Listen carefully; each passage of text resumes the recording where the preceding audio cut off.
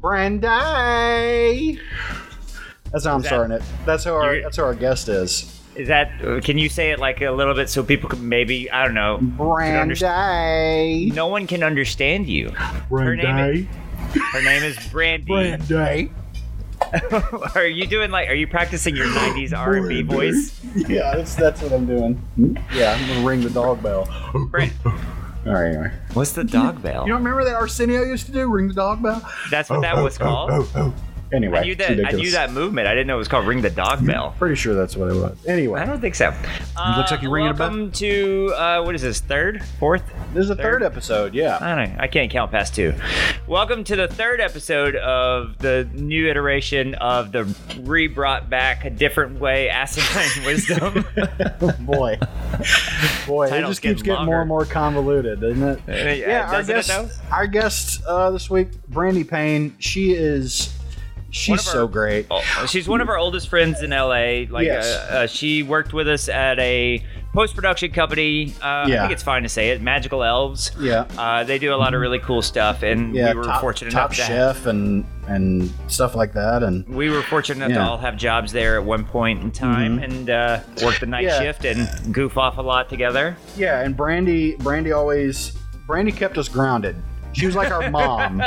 Brandy was like our work mom. She kept us grounded because she kept our head out of the clouds, our minds out of the gutter, and she kept our heads out of our asses and put us in timeout when we acted up. You know, she grounded us.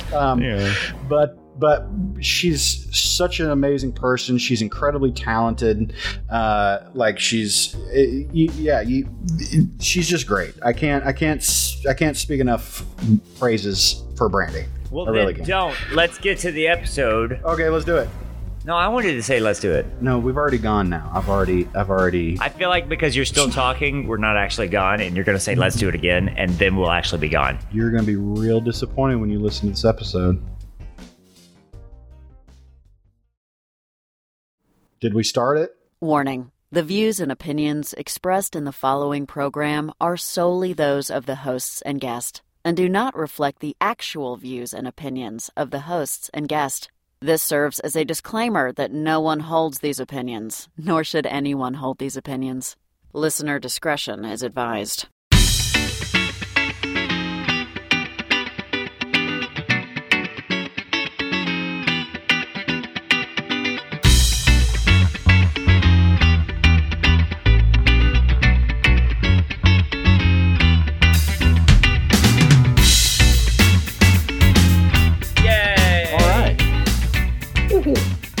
Well, I was expecting more energy, but okay. Yay! Woo-hoo! See, there you go. Jake, you're a loser. Hi, Brandy. Hi. Hi. So you're in Memphis now, by way of Atlanta, by way of LA, by way of Texas, by way of Vegas. Yeah. Oh, my God. Very good. By way of originally California. Also, so by way of California, Fontana, and Pomona, California. Yeah, so I've done a lot of moving, but good memory. Wow. Hey, you know, I don't like to brag, but I know a thing or three. I do like to brag. Yeah, you do a lot. Not a lot. Frequently. Not a lot. Oh, Daryl, sweet Daryl. I don't brag a lot. I consider it demonstrating when you're good at things, not showing off. I believe the kids call it flexing. That is what the kids call it. I think that's what the kids call it. Wait, how old are your kids now? They're 6, 12, and 15. Holy crap! Wow, that's insane. It is. The 16-year-old is a junior in a few weeks. He's going to be a junior, which is like, oh my God, we have to actually start teaching you life skills because you're going to be leaving at some point. It's crazy. Well, that's right. So my girlfriend has 2 kids, and I always tell them that for their 18th birthday, I'm getting them a bunch of empty boxes and telling them put their shit in it and get out for their 18th birthday. Oh, yes. I love them. Yeah, you're going to be the stepdad that they like. They have a blast. They actually really, they kind of enjoy me sometimes. Well, that's good. Yeah, sometimes. That's good. And Jake, no kids for you, yeah. No cheerings for me. Nothing yet. Jake is the child in his life. Listen, the longer you can do it, the better. Enjoy it while it lasts. I know. We've had we actually a couple nights ago had a discussion about like time frame and that sort of stuff of when we would want to, and it's decidedly not now. So it's during the middle of a pandemic seems a little bit bold. Yeah. Oh my God, yeah. All of my friends that are either childless or child free, by choice or not, are like right now they have so much time on their hands, and they're like, I've never had this much time on my hands, and I'm like, I have never not. Yeah. There's always someone who wants my attention right now. The schooling is you know what the trick is, Brandy, is get divorced. That's that's really the key, because us having like real dad across town is phenomenal. That is yes, that's true. We get tired of those kids. We're just like, hey, you want your kids? And he's like, man, yeah. And we're like, great, come get them. Here you go. Oh, I wasn't expecting that. That's great. It's the key to happiness is just get divorced. That's it. Well, you never know. One of these days. We've been 13 years. It's like a lifetime. That's forever. That's forever. It's a teenage lifetime. Jake, you don't have anything contributed to any of this because you're just living your man-child life over there with your DeLorean and Spider-Man background. That's right. And there's also another one, but that's anyway. But this isn't going to change when I have kids. I mean, they're sweet Jake. They're just going to become. They're going to. No, I mean this kind of shit. I'm still going to do that. They're going to. I'm just making tackling dummies. Is what we're going to be. Yeah. Is what we're going to be doing. As soon as they can reach those pictures are broken. That's what that is. There was a video the other day that I think Shauna sent me, and she was like, and it was a video of this dad who came in. He started playing like wrestling entrance music and came in and like picked up his son, and I mean like threw him across the room and slammed him on the couch and got the other one and threw him over to the other one. And she's like, "This is going to be you as a father," and I was like, "That's 100% going to be me." It's fantastic, but the moms, I don't want to see it. Like, I can hear it, but I don't want to see it, because when I see it, then I'm like, oh, you're going to hurt them. And of course, my husband's like, they're fine. Oh, kids are made of Nerf. They're just made of yeah, they're just squishy. I used to jump off buildings for fun. Oh my God. And I came out just fine. Oh yeah, we used to shoot bottle rockets and Roman candles at each other, and bottle rocket wars all day. Well, we couldn't afford the paintball guns, so we just shot each other with BB guns. Yeah. Oh yeah. Yeah. Yeah. That was great. Yeah. One of my friends, I remember his parents were having their kitchen renovated, and there were like leftover like ceramic tiles in the back, and it was, let's see how many of these we can break over our head. There was nothing else to do. Right. We were like, let's just do that. Man, boy energy. The key might be to like have like a museum nearby that you can just go to instead and be like, look at this. No, because you can't break that stuff. That stuff's precious and valuable. Yeah, we don't even have like how people will get like a china set. We don't have that. It's honestly honestly right now, especially with the pandemic, I've bought so many paper plates just because I'm like, I don't feel like washing dishes. I mean, they now wash the dishes too, but it's plastic and paper all up and through here. Right. Well, we have glass, but yeah, the kids still drink out of plastic. I had Jake was over when my girlfriend's daughter broke one of those tempered baking dishes into a bajillion. I mean, it just slipped out of her hand. A bajillion pieces of glass. Yeah. I've never seen like. And then Ginger was like, "This stuff looks tasty."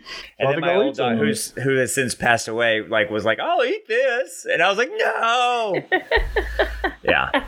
So, say la vie. Kids are the best, aren't they? So we fed her 9 pounds of bread, and she was the happiest she's ever been in her life. Listen, feeding bread is a love language right there. That I have no complaints. People who want to feed me bread, I will take it happily. That's true. To me, the best bread in the world, besides Quincy's when I was a kid, is still Cheesecake Factory, the brown bread, the rye bread that they have there, and dipping it in ranch dressing. It's the best. Oh, what? Oh, it's God. so Ew. good. No, I was with you until that so ending. Good. Oh. So good. Look, if we're talking about best free bread you can get at a restaurant, yes, that's false. There's no question. It's Red Lobster Cheddar Bay biscuits. Those are really good. Have you ever tried to make them yourself? Not even close. Have you tried to make them yourself yet? They have that mix that you can get. Dude, I have not tried it. It is pretty close. I don't dare try it because I will never do anything again. Something about I can't get the texture right. Right. But yeah, Cheddar Bay but biscuits are pretty. It is close. Pretty And even the Cheesecake Factory, you can now buy the frozen brown bread. I don't think it's a mix. I think it's frozen. I haven't done it yet, but I'm not putting it in no ranch. Ew. Just butter. It's good. Don't ooh my yum. You can't yuck a yum. Oh yeah, you're not supposed to do that. Don't yuck a yum. All right. I'm okay with shaming. You can't fetish shame I'm okay with it. I will fit you. I'll do it. Actually, my fetish is you should shame them. Although, a good ranch dressing. Look, I went to Wingstop the other day just to buy some of their ranch dressing because it's the best ranch dressing that you can buy anywhere. Something's wrong with you. It's so good. I am more of a blue cheese person with the wings. Fancy. Oh, blue cheese. Yes, man. Blue cheese just to me tastes like ranch went bad. That's what blue cheese tastes like to me. That is what it looks like, but it's freaking delicious.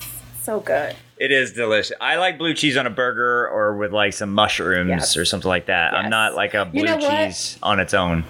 I thought I loved blue cheese just period. And I recently went, well, not recently, but before all this happened, earlier in the year, I went to a steakhouse and I got blue cheese on top of it. And this is a really good steakhouse out here. And it was disgusting. And thankfully I had little petite steaks. It was 3 different ones and the other ones are great. So I just realized that I just need to stick with blue cheese with the wings. This is terrible. I gotta say, I love Memphis. I haven't been there. I flew in and out of there the last time I flew to Alabama for a reunion, and I love Memphis. And when I drive back, when I drive cross country, I always drive through Memphis as well because there's a back road to get from Memphis to Muscle Shoals, and it goes through the most bumpkin country of Tennessee and Alabama. You're driving through there and banjos are just blaring and aggressively, and also some sort of strange metal rock. It's weird. It's a weird place. That's called Skinnerd. That's what you're doing. It's not Skinnerd. Trust me, if it was Skinnerd, I'd know. I got mad. I got mad because the other day the kids turned off Sweet Home Alabama. I was like, "You do not turn off Sweet Home Alabama." Absolutely not. That is sacred. What's funny? Shauna, interrupting John F. Kennedy. You can't do it. Yeah. It's funny, when Shauna started dating me, she said she would get in her car and turn on the radio, and she was like, I hear it all the time now. All the time. Now that I started dating you, I hear it all the time. That song is way overplayed. I love it. Way overplayed. It's overplayed. Oh, yeah. When there's and the thing is that's such a bummer is they're a fantastic band and they catch such shit. Oh, for sure. Because of Freebird, that being the stereotype of every encore that's ever been played, and of course Sweet Home Alabama. But they've got some really killer songs. We actually talked about one of them on one of our earlier shows called The Ballad of Curtis Lowe. Yeah. And that's a really, really great song with a really great story to it. And there's also one of their songs, weirdly enough, is it was Saturday Night Special, which is about owning a gun. It's a great song. And the whole Brandy's none of this shit registers with me. Well, but here's the thing. Sweet Home Alabama, that's about it. But Saturday Night Special, he says, he's talking about it ain't good for nothing but putting a man 6 feet in a hole. That's what he talks about. The whole song's about guns are just good for killing, and that's it. And I'm like, this is a weirdly kind of... This American song. Well, it is, but it's also not what I was anti-gun a little bit. But it is. It's a little left.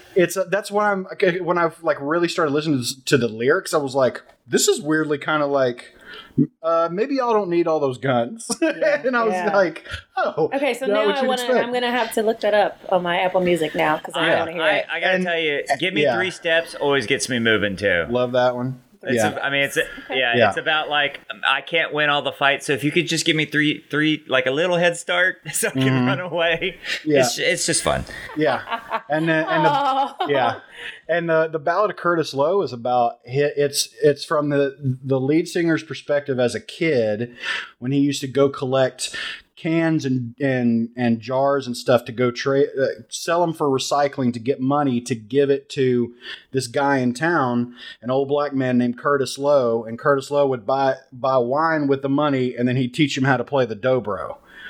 And what's a dobro? And so it's like a lap guitar, if I recall right. Oh yeah, but it was talking about how like much that guy influenced his life, and how even his mother and all the people in the town were like, you don't need to be spending time with that guy. And then when Curtis died, the kid was the only one who showed up at his funeral. And it's such a good, like, I sit there and listen to that song. I'm like, that could be a really like cool, a really good movie based on that song. Say, even with you talking about it, I'm visualizing it like it's a short film. Oh, 100%. Music back then, and like if you look at like even in like the 80s and 90s, like somebody like Travis Tritt, like that country music, as hokey as some of it was, like I'm sorry, are you talking about that music video? Dude, I'm always gonna talk about that music video where he was a Vietnam vet. That stuff was dope.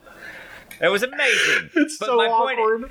It's so awkward, but oh my god! But it's like, I'm just saying, like country music used to, like music in general used to tell a story. Like even like I was listening to like 90s hip hop, like there were way more stories. Listen, Tupac, Brenda's Got a Baby. I will never forget that. Like I heard hearing that as a child, and then seeing the video, and of course, like all the stuff that it's talking about was way over my head. But it's I still understood that, like, oh, this is a terrible situation, and she is dead, and like she had no support, and like that was how come stuff like that doesn't? What happened? Where did we go wrong? Who do we blame?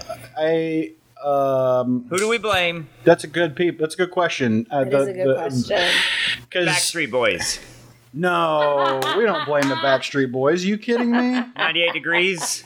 I'll blame 98 Degrees. Listen, 98 Degrees. I am cool because no. They are beholden. You know, it's like people you don't mess with, like Obama, NSYNC, Maya Angelou. And Mr. Rogers. And Mr. Rogers. Don't fuck with them. Everybody else gets a punch in the dick. Okay? They can all get it. Oh, that's funny. Bob Ross. You got to throw him in there. Now, individually, though, NSYNC sucks. But the band as a whole is holier than thou. Yeah. You know, you get what I'm saying? I'll give you that. It's the Captain Planet to all the little bratty teenagers. That's what it is. It's 100% it. Absolutely. Yeah. With our powers combined, we are bye. Which greater than the sum of their parts. Which, like, thinking about the 90s again, 80s and 90s, like, that was the time where Captain Planet and all these cartoons had the best theme songs. Like, as soon as you said Captain Planet, I'm thinking of the song. Yes. And like the one song, like the Gummy Bears. Care Bears. Gummy Bears. Yes. Gummy Yeah. Bears. Like, oh my God, we sing that song as a family, like family karaoke. It's so good. Yeah. It's good. That's like, I was saying that the other day because like we're going back through. We have HBO Max. Not to brag, we're flex on that. Fancy. But we're going back and we're watching Fresh Prince because I remember watching that with my family growing up. Yeah. And so we're going back through, and I was thinking that the other day. I was like, what's the last show to have a killer theme song? Yeah. They just they don't. Nobody really. They don't do that anymore. Yeah, Nobody's into it. I mean, and even then, like the ones that are typically memorable recently are ones that were pre-existing songs, like the Scrubs theme or House or something like that. Like to they're me, all songs that already existed. The one that still has a little bit of strength to it is Rocko's Modern Life. I don't know if you guys watched that. It was a Nickelodeon cartoon. Yeah, I remember that one. So I was a little too old to be watching it. But or Guts. Guts was good, but Guts. Rocko's Modern Life had like that Carmen Sandiego, like because it was live as well. You my God. Rockapella? Rockapella, man. Yep. I mean, like, that still holds up. I'd still watch that show. Yeah. Oh, 100%. I remember watching it as a kid, and one day they stole the Saturn V rocket in my hometown at the Space and Rocket Center in Huntsville, and I was like, we gotta go see if it's still there. I was like, it's not there. I swear it's gone. Jake was so a simpleton. excited. I was so excited. Such a sweet, simple-minded little boy. Yeah. I was so happy when they stole something from my hometown. Yeah. Well, Brandy, thanks for coming on the show. Oh, that was 3 years ago when I watched on YouTube. No, Jake. But we got it back. It's there. I saw it last Christmas. It's still there. Good. We got it back. Oh, great. Yeah. Those gumshoes got it. Yeah. So, Brandy, welcome to the show. Jake, as you can see, is still incredibly the dumb one, and I'm the handsome one. He's the sweet one. Listen, in the time, thank you. She's still calling you dumb. No, I don't think she is. No, I'm not. Thank you, Jake. No, I'm not. In the time that we worked together, she got onto you far more than she got onto me. For sure. Yes, didn't we all? I think we all did. Yes. We had to. Yes. I was you have to kind of keep him. Yes. Do you remember the day that I found that phone spoofing website and I kept calling Daryl from other people's phones? That was a terrible day. Oh, that was so funny because he was holding up his phone to you. He's like, Brandy, you're calling me right now. Yes. And she's like, no, I'm not. Oh, that was so funny. That blew my mind. That to this day, I'm still like not okay with. Yeah. That was a deep betrayal. That was deep.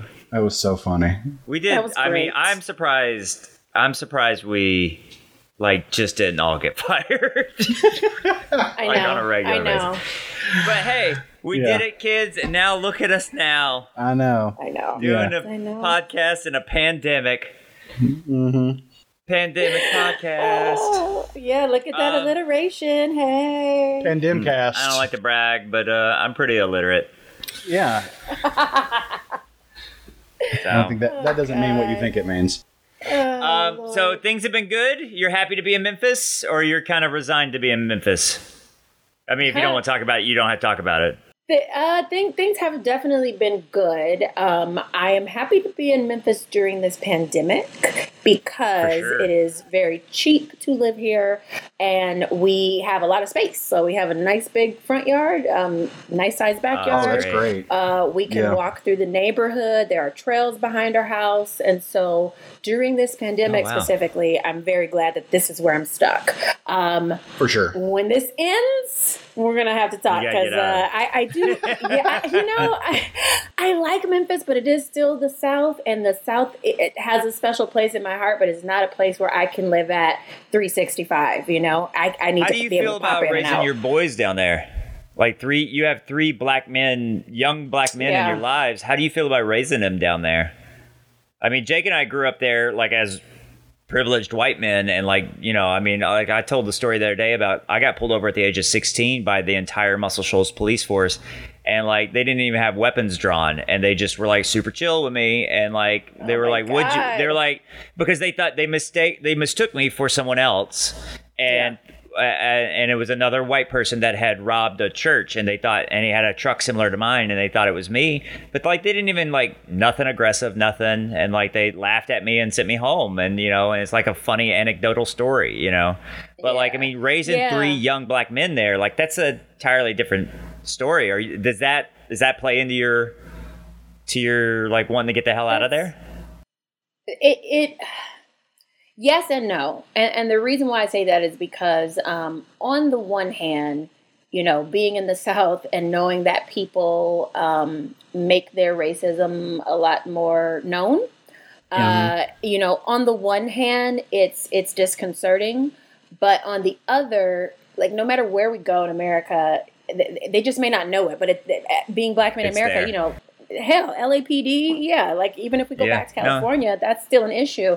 So I think it's just because I have spent most of my life on the West Coast, I'm more comfortable with that brand of racism, which is interesting because my husband is far more comfortable with here, because here he can see it, he knows it. It's like there's not subtlety there. Yeah, he can avoid it. They at least wear that. They at least wear their racism on their hoods in the South, you know. So at least it's at least yeah, and like that's the good thing. Living in Memphis, Lord, you know, we're so close to Mississippi, so meaning, you know, we're seeing all these Confederate flags, although now that part is going to be taken out of the Mississippi flag, which is so surprising, which is great. I mean, so, it'll officially be taken out, but like they will fight it every step of the way. Oh, every step of the way, yeah. But we watched. I'm impressed it was handled so quickly. Well, we watched with the kids. We watched Mississippi Burning last night, and you know, it's a rough one. It is a rough one to watch, but like, my girlfriend's daughter is 11, and she's very into justice, and she like loves like. Oh, that's great. And you know, and we've talked about like, you know, we talked about like a lot of social things with her at 11 that like I don't think my parents ever sat down and had that conversation with me at all. But like we talked about Emmett Till and things like that, you know, and everything that's going on. We let them watch the news and we talk about it rather than like trying to hide them away from it. We just like, here's what's happening right now. Here's what's going on. Here's mine and mom's opinion. Here's your dad, you know, and we let the dad tell his opinion. And we were like, this is how we feel about it. You know, form whatever you want about it, you know, but this is the kind of people, this is what history has said. This is what history has done, you know, and like, it's been an interesting time to be raising kids during this time, but it's also been like interesting to go back and watch things like Mississippi Burning and be like, oh shit, yeah, no, nothing's really changed. It's like I confuse that one with Ghosts of Mississippi, which is also really good and really intense. But wait, maybe I'm getting it confused. Actually, I am. Which one's the one with Whoopi? Ghosts of Mississippi. There you go. I got it backwards. Okay, see, and so I haven't seen Ghosts of Mississippi, but I have seen Mississippi Burning, and they're both. Yeah. They're both like, you know, I mean, it's a similar message, but it's a similar, you know, and it's a similar location, obviously. But like, like we watched Ghosts of Mississippi, and then like, what was the other one we have? You know, the other one, Mississippi Burning. But no, the what's the one with McConaughey? A Time to Kill. Oh, A Time to Kill. A Time to Kill. Yes, he deserves to die, and I hope he burns in hell. Burns in hell. Yeah, love that line. Yeah, that's we watched that one because we watched A Few Good Men like even like a couple of months ago, and she was like, and suddenly she was like, oh, I like mysteries and crime and true crime drama, and I was like, niche. I was like, thank God, because I'm so sick of watching Bunked. I was like, great. Well, that's you funny. should show her Mindhunter season 2 then. Oh my God! I'm gonna work which talks my way about the Atlanta child murders. Which if you've never, I've listened to the podcast. I listened to the podcast. The Atlanta Monster. Since you have HBO Max, well, I don't know if it's on HBO Max or HBO, but I know they've done a whole docu-series that I haven't yet seen. Yeah, I haven't either. Yeah, you know, and so I want to see that. It's that's on my to watch list, as well as that show you were talking about in your email to us. I May Destroy You. I May Destroy You. So that's on my. That's the reason I didn't want to bring it up, because I actually want to like it. Watch it. Yes. We're trying to. Jocelyn and I neither want to have time to actually watch shows, so we're like trying to file through everything. So it's on our. I think it's 3 shows away. So anyway. Okay. So really fast. Yeah. Well, really fast. Yeah. One thing I did want to mention was like when we moved here, so we've been here now for a year. Mm-hmm. And when we moved here, we were looking for houses to rent, and we had found this one house that looks really nice. It was, $1,200. I have to bring that up because it makes me so happy. Because it was $1,200 for 3 bedrooms, and it was nice. And and the and the person who was leaving because he had gotten a job someplace else. He gave us a tour of the house, and he was like, oh, and the best part about it is right across the street is a sheriff, and then 2 doors down, there's another cop, so you'll really feel safe. The moment he said that, I smiled, and I was like, okay, great, thanks. The moment he said that, we got in the car, and I was like, oh, hell no. I'm not living on the street, cops, with my kids, because, for him, cops mean safety. For a lot of white people, cops can mean safety. Mm-hmm. But for me and my children, that is a disaster waiting to happen. Oh, so, funny. Yeah, so it was very interesting because he was so happy to tell me that. Yeah. Oh, yeah, 100%. I can tell you right now, like, people have, like, told me the same thing, and, like, it's never, I'm like, oh, okay. I'm like, I don't give a shit, I'm like, whatever. And like now, like, because I've been, and this will lead There's into soldiers in Fallujah. I don't want to live there. That doesn't make it any safer. I mean, that's the worst. Yeah, you're telling me the Taliban is on my street and they have guns? That's great. I don't want to be near them. No, there's tons of unmarked federal agents in Portland. It's the safest place. For me, it would be like, all your ex-girlfriends live on this one road. And it'd be like, oh, no. But you'd be so safe. No, I'm in danger. Yeah, man. So we're gonna get to the topics. For me, it's your neighbors with diabetes. No, I don't know. Anyway, I don't know how that works. Yeah, is diabetes a house or is it a thing that lives in a house? They occupy the house next door. It's always what kind of house on my does mind. Diabetes need? Is it like a 2-story house? It's a gingerbread house. Obviously. Yeah. What a stupid question on my behalf. Well, let's. I'm so embarrassed. Yeah, you should be ashamed. Let's get to the topics, Jake. Yeah, let's move on to the topics, and the first one is a little. I guess it's on topic a little bit, but here we go. Here's topic 1. What is the difference between having a discussion and educating someone? Specifically about race? Well, we definitely want that to be 100% of the conversation for sure. But like I think that there's also some other stuff we could talk about in there too. That I kind of want to talk. I want to talk about the race. I want to talk about it in regards to race mostly. But I think my girlfriend is a feminist and has been like slowly but surely educating me to like not just. She's white, but not just like helping me see my white privilege, but also help me see my male privilege. And it's been something that I've been trying to work at in my own life. But it's hard, and I'll go ahead and take the reins to get us going on this with my white male privilege. And the thing that Daryl, please.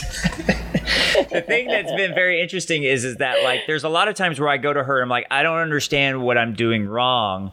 And and I've done this with black friends, I've done this with everybody. I don't understand what I'm doing wrong. Can you show me? And they're just exhausted with having to teach like people who just like aren't doing any of the work on their own. And that's what I realize is that there's a lot of times where I'm a very teachable person. However, I also rely so heavily on the fact that I am teachable and that I don't often I won't often go pick up a book, or I won't do the research, or I won't just like look around and try to like really apply empathy and sympathy to someone else's experience, and Jocelyn, God bless her, put it in just the perfect way just the other day. She was like, how many people have called you and asked you about moving to Los Angeles? And I was like, tons. And she's like, how much do you enjoy having that conversation? I was like, I hate it. I was like, I hate it. I was like, they don't ever even like look at a fucking map. Like, they're just like, where do I live? And I'm like, wherever the fuck you want. And I'm like, and they're like, she's like, it's like that for black people 24/7. She's like, it's like that for women 24/7, And so that's been like something that's like a big growing part of me. But I'm by far more interested to hear Brandy's 2 cents on it. Well, it's interesting because, being then a black woman, I do get it from a lot of sides. Mm-hmm. And the way that I look at it is this, and people, I will say I am speaking for myself because I do have some friends who take a hard line, which is their prerogative of like, don't come at me with any of the shit. Don't ask me questions. I'm not your Google. Right. And I respect that. That's fine. The way that I sort of look at it, number one, it's about relationship. Do we actually have a relationship? And what is the context of our relationship, right? Are we friends? Are we family? Are we acquaintances? Are we just colleagues? Are we coworkers? Nothing wrong with these different things, but you really need to think about that, because the sort of conversation that I'm willing to engage in with a friend is going to be far deeper than someone who is a coworker or a distant acquaintance. For sure. Who I don't have any sort of I don't know if you are a safe space. I don't know what perspective you're coming from, that sort of thing. Mm-hmm. So that's my first thing, because I will say I have gotten some emails and some Facebook messages, and I know the majority of them have good intentions, but it does come across as teach me. And it's hey, I want to learn, and I appreciate that they want to learn. But it is like, okay, well, tell me first what you're doing to educate yourself. Like if you have a specific question because this is a good point. Like I have, and this is actually from a friend who's reading the book, How to Be an Anti-Racist. And she was like, I don't really get the difference between cultural appropriation versus cultural appreciation. And so we had that discussion because it was, that's a whole nother topic, but she's already in the middle of doing the work, and she is a friend. And she even said from the beginning of her request, like, if this is too much or whatever, hey, that's fine. I know you talk about these things sometimes, so I really just wanted to hear your thoughts on it. So to me, a discussion is like, I want to know your perspective. I'm not here because I want to debate you. That is number one. I am not here because I want to debate you. Even if I don't necessarily agree, I am just here to ask your perspective, to understand where you're coming from. And if you come at me with that, we can talk, because you're really coming here to understand. You're not coming here to try to piecemeal out and parse out what I'm saying so that you can either say, hey, well, that's not me, so that I'm not interested in that. Yeah, I think we lost Jake, but who cares? I'm totally fascinated with what you're talking about. But so let me ask you this: like when someone comes at you and maybe they don't have such a positive, and I'm not trying to play devil's advocate here, but like someone who's like maybe acquaintance and they don't know who else to reach out to, like what do you feel like should be your is it more about like if they're coming at you from a place of like you don't know them well, but they're still coming to you for help, like do you at least say go fucking read a book? Or maybe not like tell them to get the fuck out there. I know some people do that. Yeah, some people really do that. For sure. And that's fine. What I ended up doing, especially once I started seeing I was going to be getting more and more of those, there was either a Google Doc or there was a website. Yeah, there was a website. It was a Medium post that was like 75 things white people can do to help in the fight. Yeah. And I just sent them that. To be a good ally or something like that is the one I saw. Yeah. Like that, and I sent it to them because I had actually read through all 75. And you felt like that's a pretty good start? I was like, this is a fantastic start. If you just do 5 of these things, you will be doing so much more than you're doing now. And I was like, and if 5 feels overwhelming, start with 1. But at least it's going to give you a launching point. Yeah, I mean, like, send them on their way. I definitely, I feel like me trying to be an ally, I've always felt like I at least understood it. I knew I'd come a long way from my roots and how I was raised and like where I was raised for sure.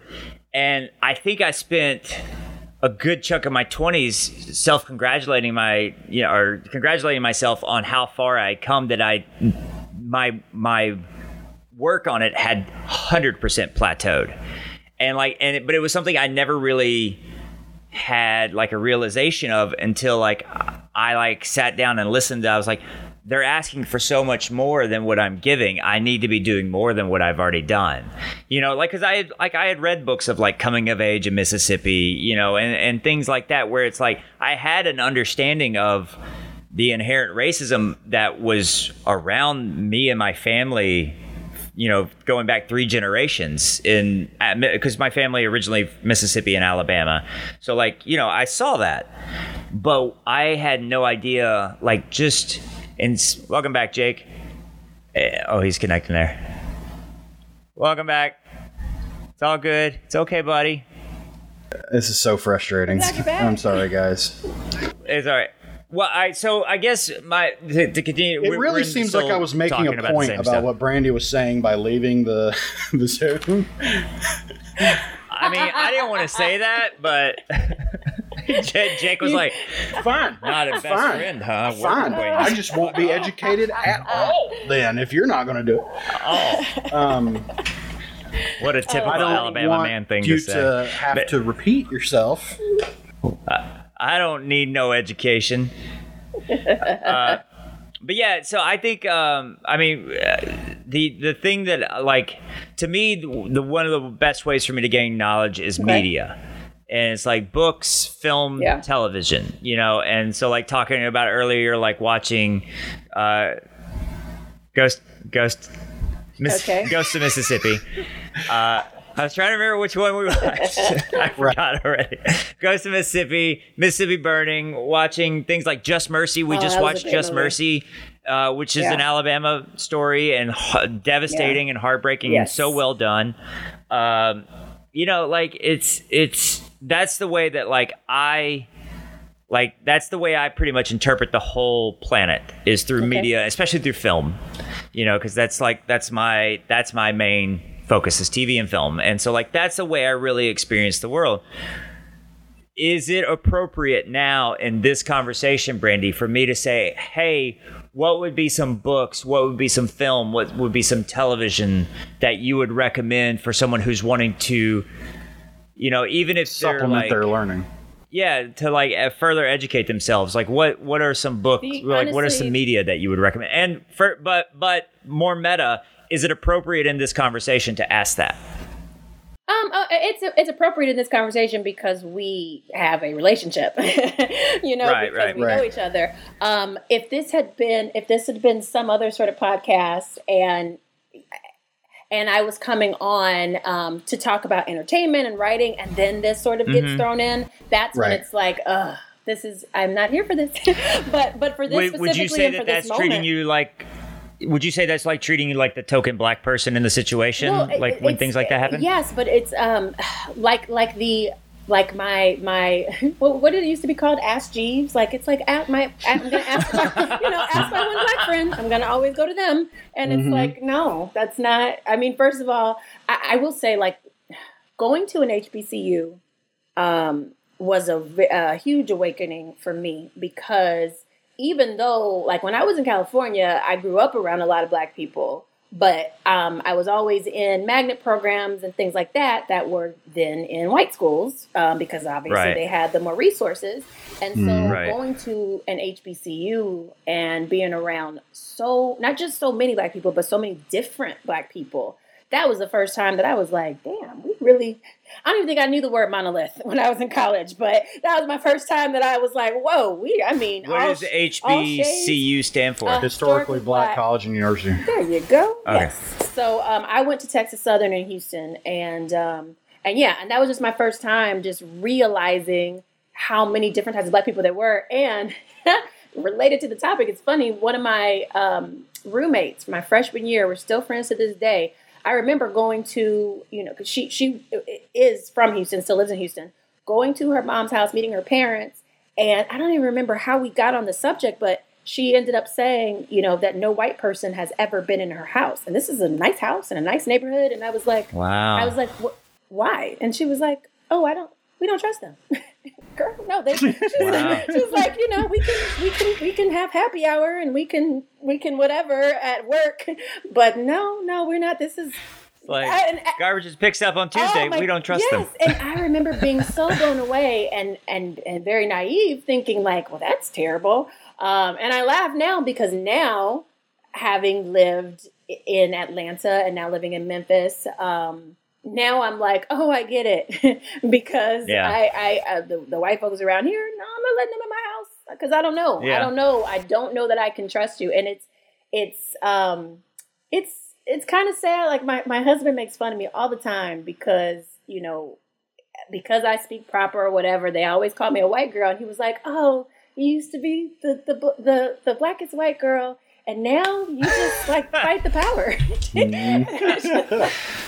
So, I know. It's interesting. It's like that meme, like in the pandemic started, I just baking bread, banana bread and everything like that. Now I'm trying to abolish the police. It's just that how it's evolved. Yes.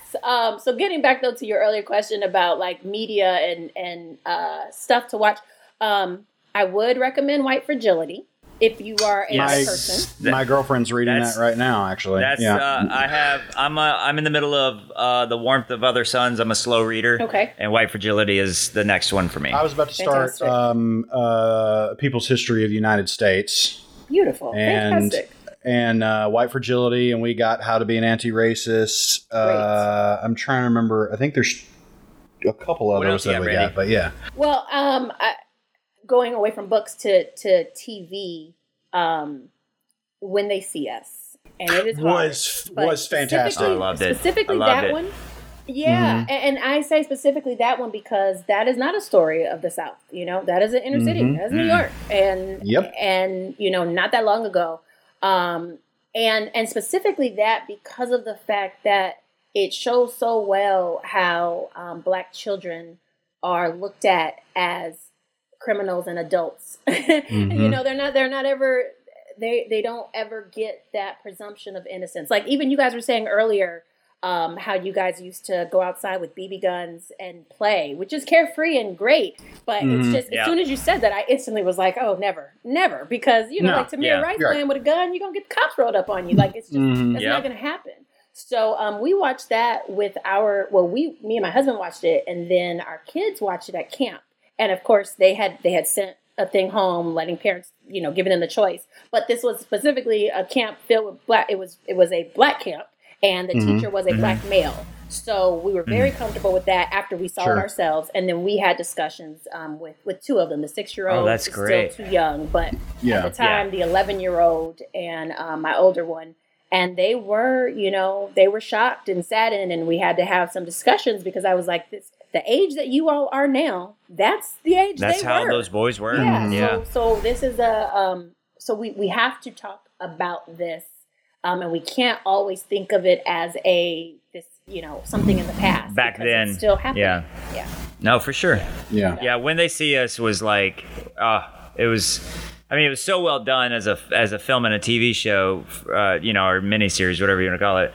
Like it, and like just to know that like just the truth that drips out of it, and like the more cameras we have around now today to like film the stuff as it happens, like you can just see people still trying to pull that same shit, that exact same shit. It's tragic. Yeah. These are great. Yeah, it was when I was watching that, it was the kind of thing. I mean, I usually like to binge stuff anyway when I watch it. And it was one of those things, I was watching it and I was like, this feels like a marathon. It feels like I'm running a marathon. Like I was like, this is not an easy watch. This is not and it doesn't get easier. No, it doesn't. It doesn't get easier. And yeah, it was the kind of thing I was like, part of me, I was like, I should take a break. And then another part was like, no, I need to sit here and finish this whole thing. Yeah. And that's especially that later episode with Corey Wise when he was, yeah, that was that one. Is that the solitary one? Yes. Oh, forget it. That kid, man. First of all, that kid, he's like in his 20s. That actor, give him every role and all the rewards. Yeah. Because holy crap. Absolutely. Wow. It was amazingly done. Yeah. And but if I ever met Corey Wise, I would just be like, here's my wallet. Like, I feel like I just need this money. Just here. And here's a hug. Here's a hug. And my shoes, I guess. I would just hold my shoes in my hand. If you want them. Did you see that they were down there when they painted Black Lives Matters on Fifth right Avenue in front of Trump? Right in front of Trump. It was like, motherfucker. I could taste that picture. It was so delicious. That picture had a flavor. It was great. The other thing I wanted to mention, and I just wanted to look it up, was a podcast called Code Switch. I love Code Switch. Yeah, I think, NPR. It's called Code Switch, CODE, like code switching. Code. Code. Yeah, Code Switch.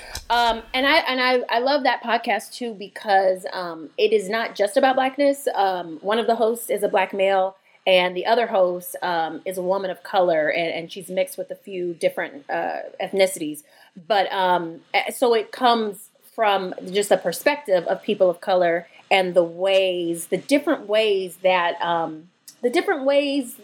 you see life. It's a fascinating podcast because it covers a wide range of subjects, but from the perspective of people of color. So I would recommend that one as well. Well, okay. We did mention Atlanta Monster. That's another crime thing that was interesting too, where listening to like the parents talk about it and even the victims, because like Atlanta ignored lot, them if for not so long. all the parents. But here's what's crazy: a majority, if not all the parents, and I can't remember for sure because it's been a while since I've listened. All of them were like, I don't think he did it. They didn't even care. And They were like, they didn't even try him for that anyway. That's not what he was even found guilty of. Yeah. And the thing he was found guilty of, he shouldn't have been found guilty. Like, it's crazy. But even they're like, no, he didn't do it. He's not the one. And they didn't pin the murders on him. He wasn't found guilty of them, but they were like, well, this one's kind of associated, so we'll just say case closed. Yeah. Well, no, because there's 50 something plus or children who were murdered who they're just like, oh, Daryl. Yeah. Yeah. Because these are children that didn't matter. What is that? So. Yeah. What is this? Which one is this podcast? Called this is Atlanta Monster. Atlanta Monster is the name of the podcast. Okay. Yeah. My only experience with that is just like a passing passage in a true crime book and Mindhunter. Okay. Yeah. Well, and that's where the it's 10 o'clock. Do you know where your children are? Came from. You know? No shit. That's crazy. Yeah, that's where that came from. Because they started doing curfews and being like, your kids do not need to be out past this time. And it was wild. And like listening to it, it's just infuriating. It's infuriating. That's insane. You know? And anyway, it's well, Jake, what's your 2 cents on the conversation versus education? Well, for me, it's kind of, it's kind of a thing of, I'm coming at it from a different perspective. One, like you said, checking every box of the majority, as far as male, white, straight. So, I always look at things from the perspective of a coach, because that's what my dad was for 50 years. And so, it's been something that I've kind of been thinking about a lot and struggling with and contemplating and trying to figure out, like, because it does feel like that but it's different with everything, right? I mean, like looking at it from a perspective of coaching, and specifically like coaching football, or even from Daryl's perspective of teaching karate. I think it's something Daryl and I have talked about where I was like, I can give you a book about football, but I played it. Daryl played it. My dad coached it for 50 years. I'm going to learn more from him. I can learn the basics and learn rules and even some of the history of it, but like the practice of it and the execution of it and that sort of stuff. I want to go to someone like my dad who's been around the game and lived it and whatever. Yeah. But with this, it's different because there's only one way to learn life experience, and I can't do it because I'm not black. I'm not black. I'm not a woman. I'm not trans. I'm not non-binary. I'm none of that. So I can't. So that makes it a little difficult. But to me, the difference between discussion and educating someone, I think, is contribution. Okay. Like the when I started thinking about it more, because you've heard and you're still hearing, it's not my job to educate you. It's not my job to educate you. I think, part of me is like, well, no, it's no one's job to educate, but there should be a discussion. And it was a thing of like, well, I worry that people who are on the edge of like, you're almost there, just fucking come over here and let's all that they'll hear that and think, oh, well, it can't be talked about. Mm-hmm. But that's not what it meant. And when I started thinking, that's a very Southern thing too. Yes, and it is. But then I'm like, well, no. I mean, and the fear being, well, if they think we can't talk about it, not talking about it is partially what got us here in the first place. But when I started thinking about it more and more, I was like, no, I was like, and I may be wrong. And this is of course making an assumption of what someone else is thinking, but it seems, where I went with it was, it is, white people, you've had enough time to listen and you haven't. Mm-hmm. So if you want to have a conversation about it, then you need to come correct. Yeah. Like, and that's what it is. It's because it can't just be about intent. It's the adage that we always knew growing up of your actions speak louder than your words. Louder than words. Yeah. And so if you're reading, and I had teachers all the time who would tell people, someone had not done their homework and they would try to raise their hand in something in class and they'd say, you did not do your homework, so you cannot discuss this. Yeah. How do you expect to be able to have a discussion if you have nothing to contribute? And that's what I think is important. That's what the balance is something to contribute, not just, I want to hear what you have to say, but to actually talk about it and be like, well, this is how this seems to me, and I'd like to hear your perspective on it and hear. That's a really good point. And coming at it from if you have nothing to contribute to the discussion, be it actual discussion or new information or any of that, then it's not a discussion. Yeah, it's a lesson. It's a lesson, right?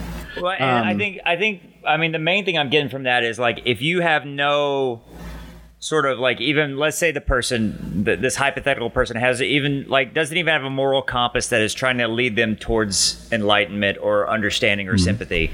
Like, it seems like the first thing to do is shut the fuck up and listen to somebody else. And there's like you said, these books and these podcasts, that's a great way to start listening. But like, there's also like every night on the news, there's someone right now talking about being black in America or being black and alive or being black and persecuted by the police. And the first step seems like, if you have no bearing on like where you're supposed to be going or what the right thing is to do, shut up. Shut up and just listen. Especially right now, like, it's, and I said this before, it's not enough to just,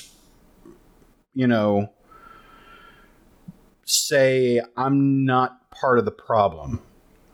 Because you can still not be part of the problem and not be part of the solution too. 100%. Let me stop you right there, because I actually would say I don't want to hear any white friend of mine say that they're not part of the problem, because because you're benefiting from this either way. But you can, like you just said, you can work to be an anti-racist, even if you've said or done racist things in the past. You can work to become anti-racist, but it is work. It takes practice. And like you said about contributing earlier, what are you going to do from here? Right. What's the lady's name that always talks about unlearning racism? She's a little white lady. She looks Jane like a Elliott? second grade teacher. Oh, yeah. Is it Jane Elliott? Her name's something like that. Is that it? I think that's her. Go ahead. Sorry. She's a very fascinating person, because like, she always talked about unlearning racism. She's like, and she did one of those things, it's always her in front of a group of like kids in the 1990s somehow. But she's still alive and still going. She did the blue eye, brown eye thing. The blue eye, brown eye thing. Yeah. But the one that always sticks out to me. That's how I heard about her. She did that on Oprah in the 90s, and my mom recorded it. Yeah. The one that sticks out to me is the one she says, "Raise your hand if you would trade places with a black person right now." Right. There you go. Yeah. And she's just like, there you go. Then you know it's there. Then you know racism exists. That's what Chris Rock said. And that's a racist thought, yeah. Yeah, that's what Chris Rock said. He was like, no white person in this room would trade places with me, and I'm rich. Yeah, exactly. and he's right. I mean, my dad, who I have no real relationship with, my dad once mistook Chris Rock as the valet and tried to get him to get his car. Oh God. Yeah. That's what. Yeah. So when I say I've come a long way, I have at least grown somewhat. I've still got you miles to started go in the red. You started in the red. You started in the red. Now I'm in the chartreuse. One other resource that I do want to give, because I think it's called Showing Up for Racial Justice. I don't know if they have a book, but it's an organization that is nationwide, so you can find your local chapter. The reason why I'm bringing them up specifically is because this is a white-led organization. So when you do have these questions, talk to your other white people who are doing the work. That way you're not coming to people of color and asking us to do emotional labor. Talk to them. That's really great. Yeah. And say it one more time. Showing up for Surge. So Showing Up for Racial Justice. But if you look it up online, it would be SURJ. It's sort of the same thing when like men are like, how can I be a better feminist and how can I, help support women? And it's like, well, I don't really want to get into a deep discussion with you about these, even though I appreciate it, but like talk to other, educate yourself. Yes. Follow people who are already in the space, amplify, boost them. And then talk to other men because that's how this problem gets solved. Well, and one of the things that sent me on this whole journey in my life originally was that like my girlfriend complained that I didn't do the dishes, and I was like, I'm sorry, I didn't know you needed me to do the dishes. I was just walking around the house, and she was like, they're your dishes too. Do the fucking dishes. And she's like, that this is the root of all your problems. Yeah. You assume someone's going to come along and go, hey, go do that. She's like, you talk about like being a leader all the time in your other life as a teacher, and yet you're doing nothing to be a leader in your own life. You're waiting on someone else to give you the command. You don't have to. You can take command. And like, I mean, not necessarily overnight, but like it has allowed me to like be like more assertive in a lot of ways. And like, and honestly, it freed me in a lot of ways because I'm like, oh, I'm going to do this. And, even if I do it wrong, which I cannot, apparently, I don't know how to fold a towel the right way, but I digress. She does it in threes. I don't get it. Anyway, I do it in threes. That's how you do it. Shut the fuck up, Jake. God, you were such a kiss ass. I can go get a towel for you right now. I do it in threes. That's how my mama raised her son well. Oh, that's hilarious. Okay, well, whatever. The point is that yeah, she is. Yeah. This is the moment when Jake reminds us all that his mother is dead. No, I didn't. Daryl wants to constantly remind me of that. I didn't even realize that. Oh my god. No, Daryl wants to remind me of that.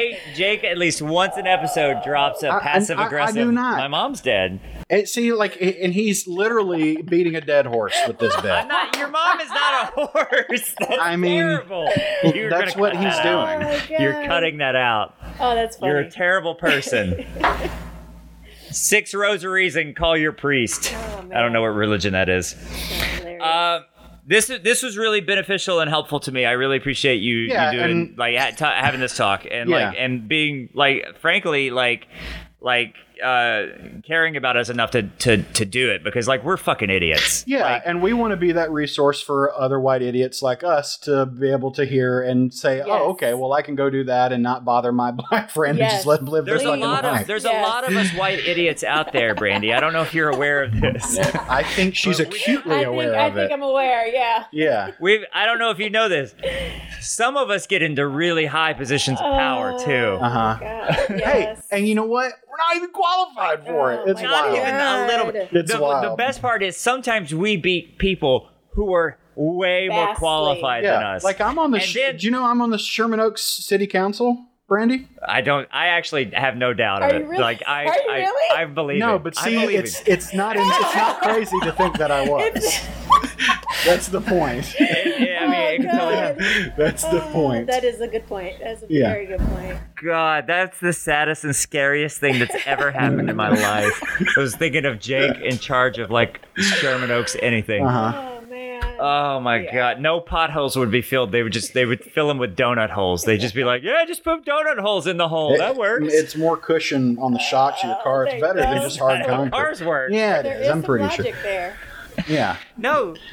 Yeah. Neither one of you know how a car works. Yeah. Daryl, I've been playing Forza Horizon on Xbox the past few nights. I think I know plenty about cars. Thank you. That's not it at all. Okay, so the next one's a real light question. Yeah. Let's just continue fixing society's problems. Yeah.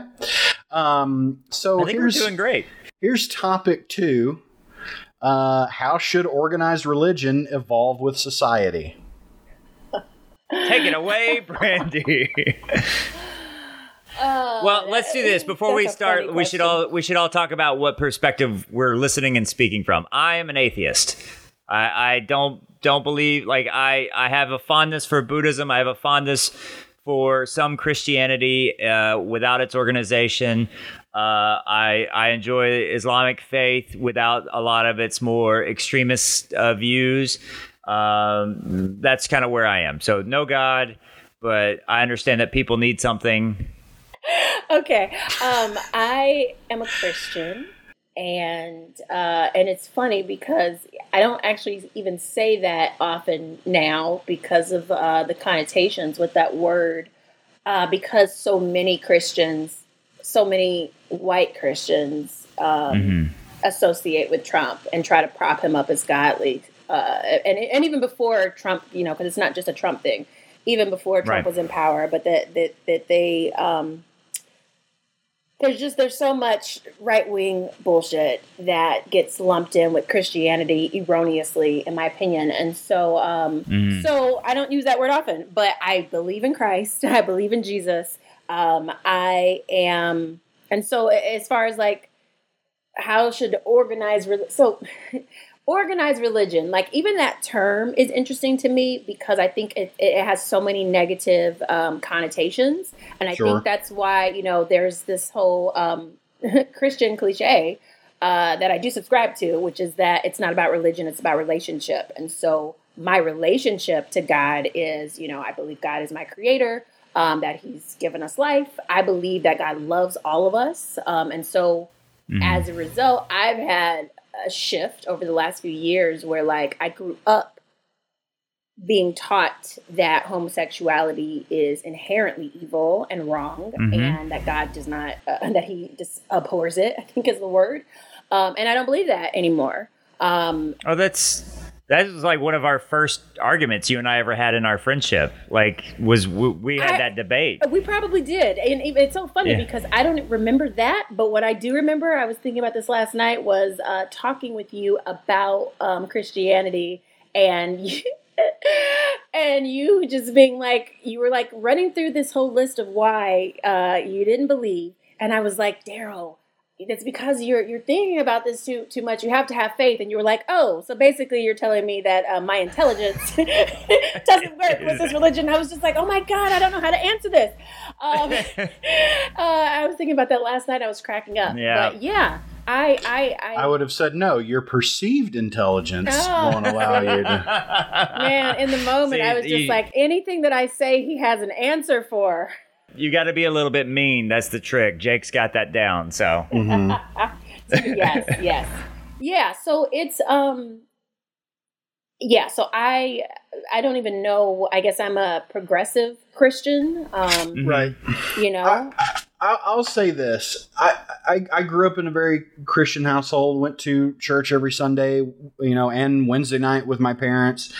For me, it was always more of a social event than it ever was a religious or spiritual event. Sure. Because I enjoyed going and seeing my friends and being with them. And there were a lot of people who were very influential to me, at that age, who were people from my church or youth group or whatever.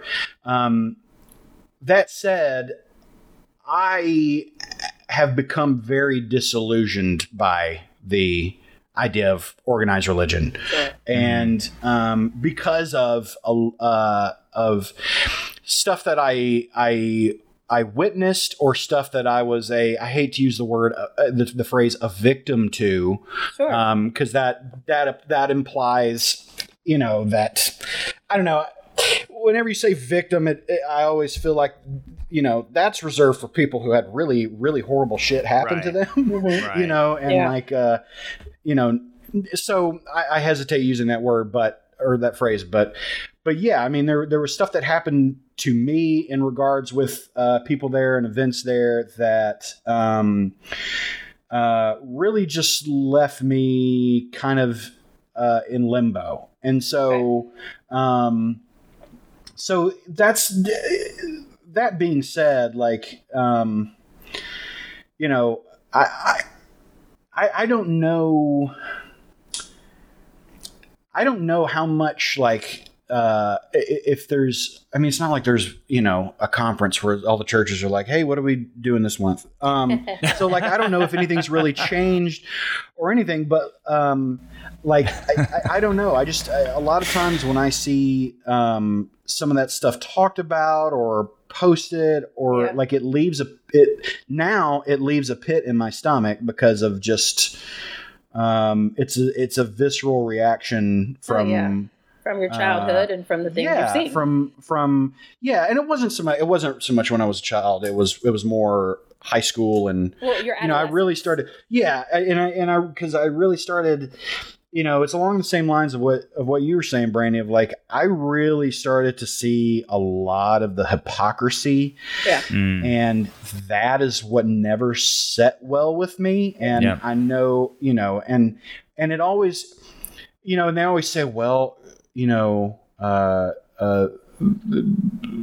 God isn't his people, and the church aren't just the people. But I'm like, it feels like some of y'all using that as an excuse to still be shitty. Oh, that's so great. That's so great. And that's just how that felt. And so like so I don't know. I get that's more of where I'm kind of coming from at it. Yeah. I can understand that. I've sort of come to accept that I am sort of a Christian misfit at this point, because I firmly believe in Jesus Christ and that he died for my sins. And I have no qualms about telling that to anyone.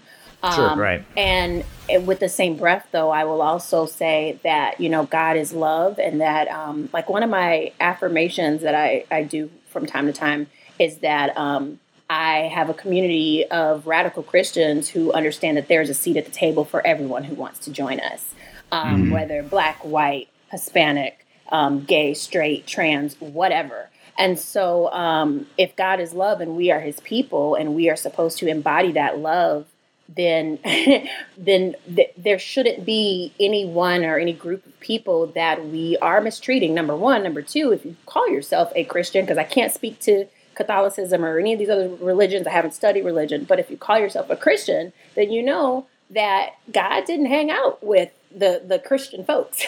God hung out with the outcasts. Because they're not fun.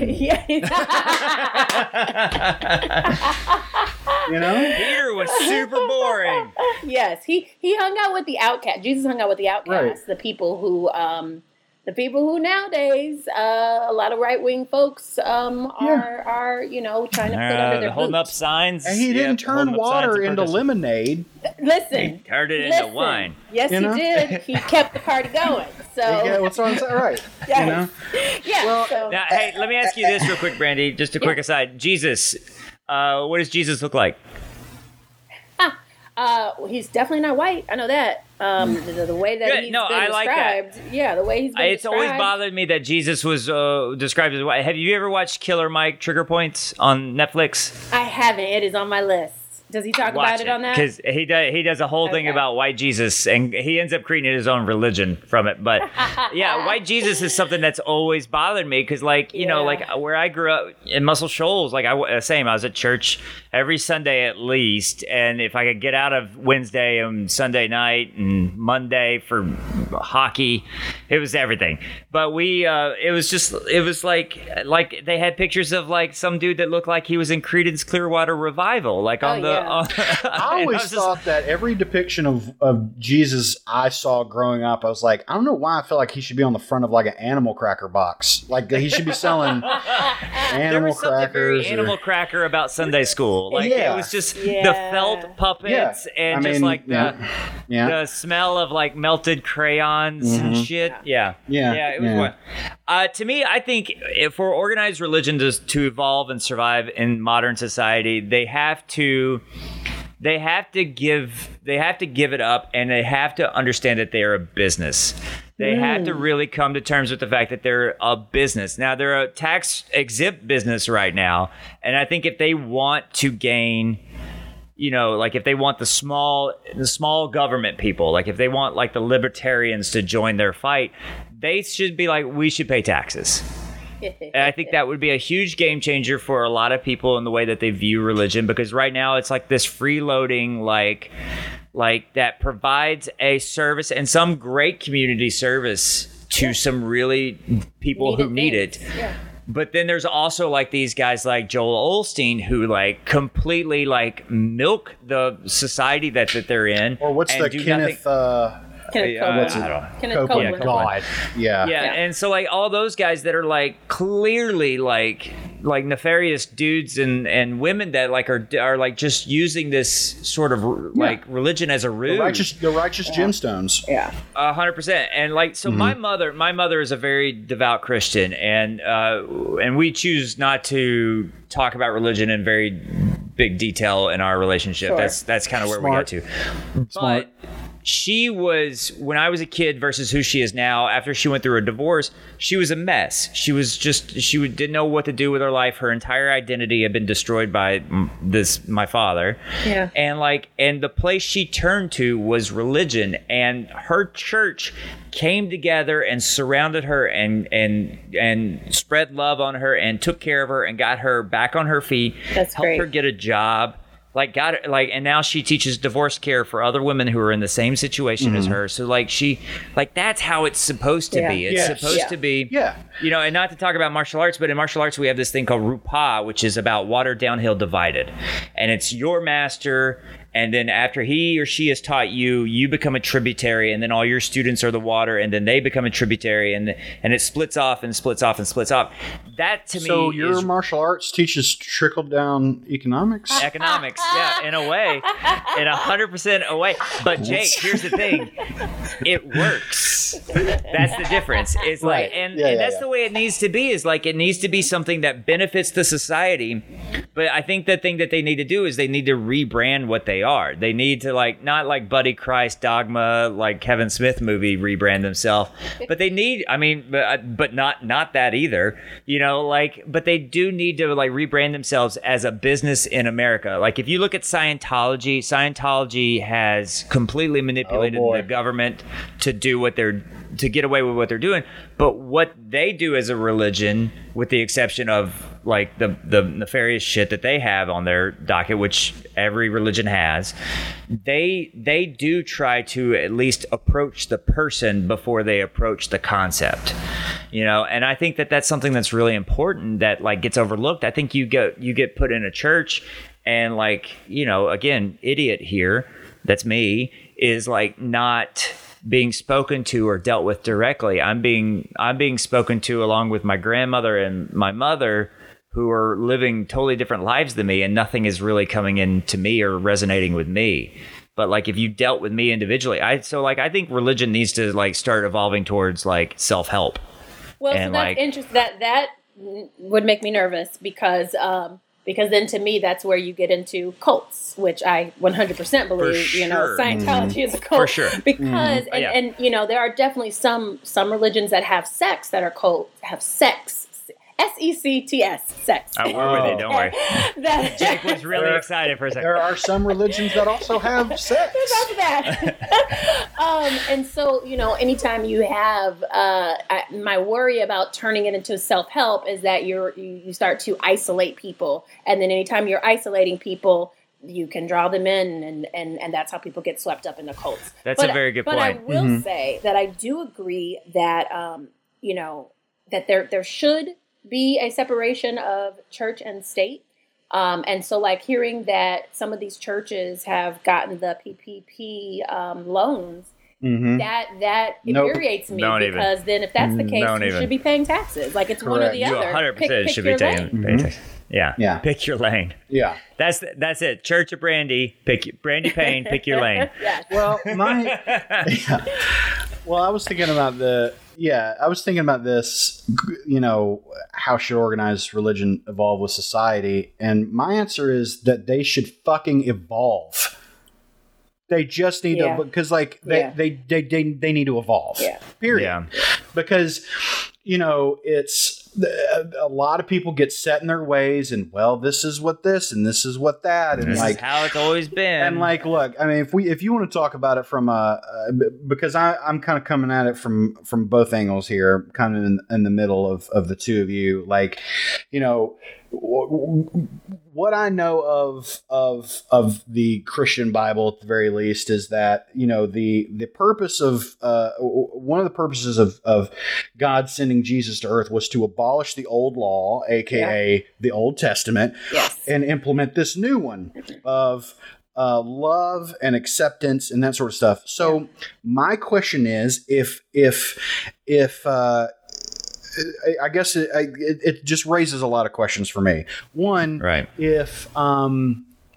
If that's the case, why y'all still go by a bunch of the Old Testament shit? Why y'all do that? Why y'all go still buy a bunch of this Old Testament shit that was knocked out a long time ago? Yeah. And if they're and I know like the what they'll want to say is, well, obviously God put it there, it left it in the Bible for a reason for us to learn from, right? Sure. Yes. But then that brings up this question of, if God's infallible, wearing cross-pollinated thread, right?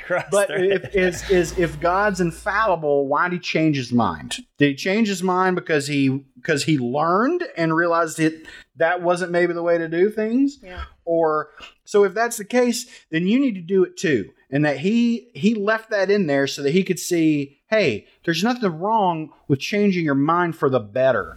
Yeah. And doing the right things. And so now, look, see how things were?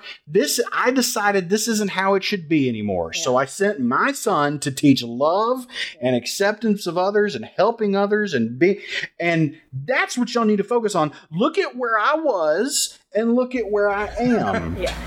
The evolution of God. But they don't want to do That's the name of Jake Bennett's church.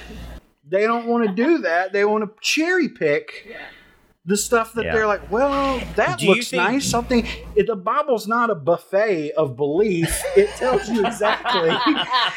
It says, "Do unto others." The buffet of belief. The last part was the old part. Ignore that shit. That doesn't matter anymore. Do this. Now, would you still have social services though, Jake? Of yes, we're gonna have potlucks. 100%. We're gonna have potlucks. Well, no, sorry, go ahead, Benny. Well, I love what you just said, that it needs to just evolve, period, because I think that is sort of how I explain it to people, is that my beliefs have evolved, and the main thing that I am constantly just presented with is, well, how did we get this Bible? Because God did not send it from heaven and put it down and said, I wrote this. Man has written it. Man is, they say that it's inspired by God, but man, a man has written this. Right. And then and when I say we, certainly not us, but, centuries ago, people decided which ones they felt like should be canon and which ones are not. And so how did that process even go? And, and now I have Mormonism, which is fan fiction. It's just Jesus fan fiction.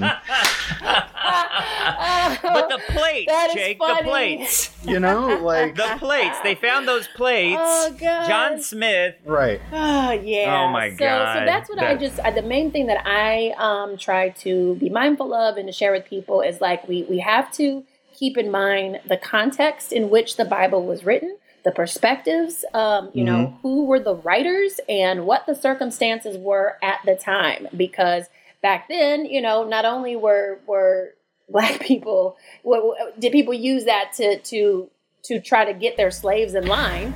But women as well. Women were raped and then had to marry the person that raped them. It's a lot to grapple with. And so now, Brandy, are you talking about when it was written? Are you talking about the King James translation? Or are you talking about when these things were originally put to Sanskrit? So I'm talking about a couple of things. When I say about the women being raped, I'm talking about some things that have happened in the Old Testament. Right. Sure. And as far as the stuff with slavery, we know that when African people were enslaved, that they took our religions from us. They would not allow us to practice that. They forced us to learn about their new Bible, their Jesus, and then they weaponized it against us and basically said that you're not being a good slave. It says right here in the Old Testament that you should obey your master.